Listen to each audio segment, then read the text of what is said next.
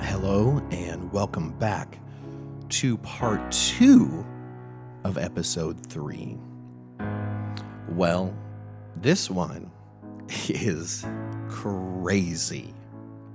I know that I've said that about the previous 2, but this story is insane to me. So what did you decide? Did you think that Keith was guilty? Was the eyewitness testimony enough for you?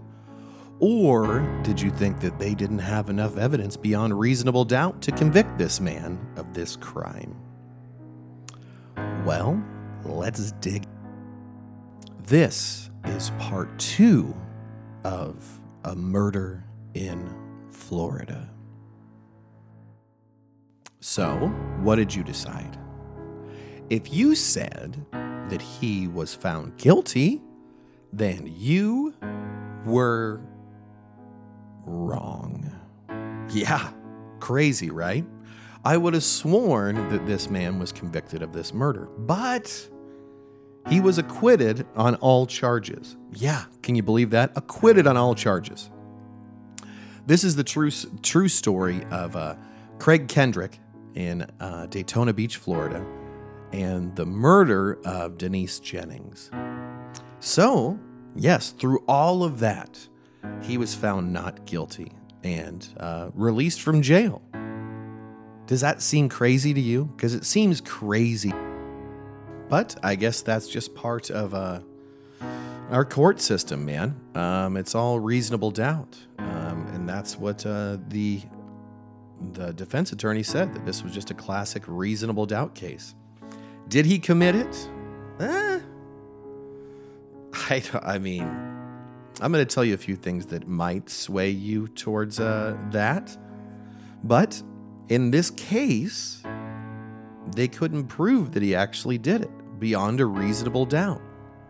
Yeah, 3 people did say they watched him kill this woman, and one of the persons said, he told me he was going to kill this person.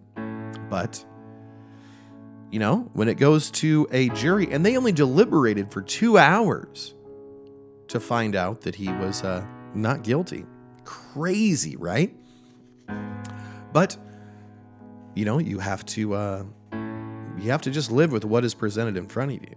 I mean, the whole not having the murder weapon, not any blood or DNA in his house, that is, obviously, the murder weapon has to be somewhere, and it was probably with the person who committed it, unless somehow magically had someone take the weapon and hide it. But again, that's like speculation.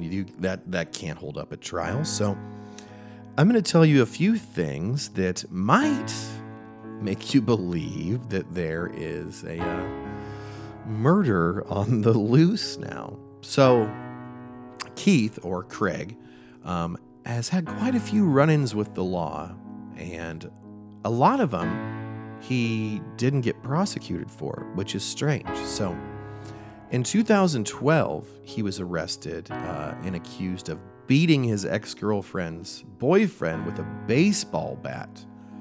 The guy suffered a broken arm and a leg, and old Craig was charged with aggravated battery with a deadly weapon, and he served just 1 year and 6 months. That same year, Kendrick was charged with breaking a dish on his girlfriend's face, then rubbing the broken glass into her face. Jesus. But it says the prosecutors took no action on these charges.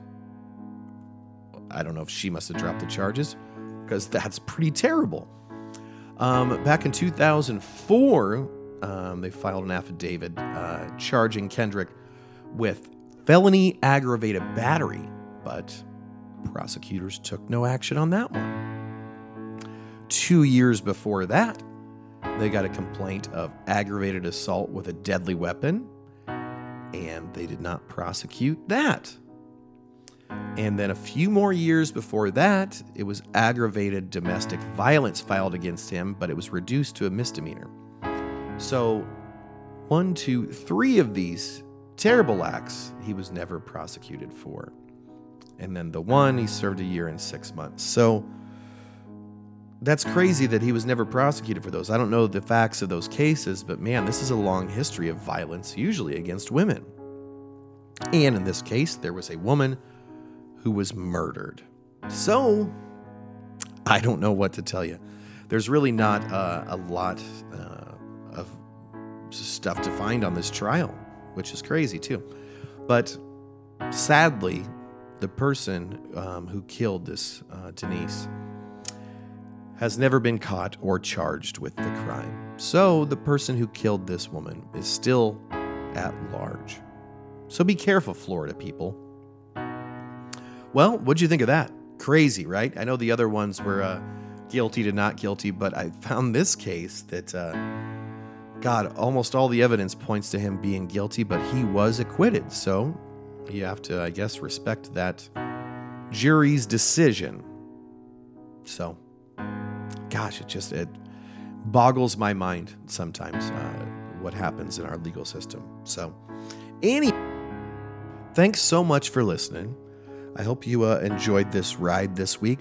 We'll be back next week with an all-new murder.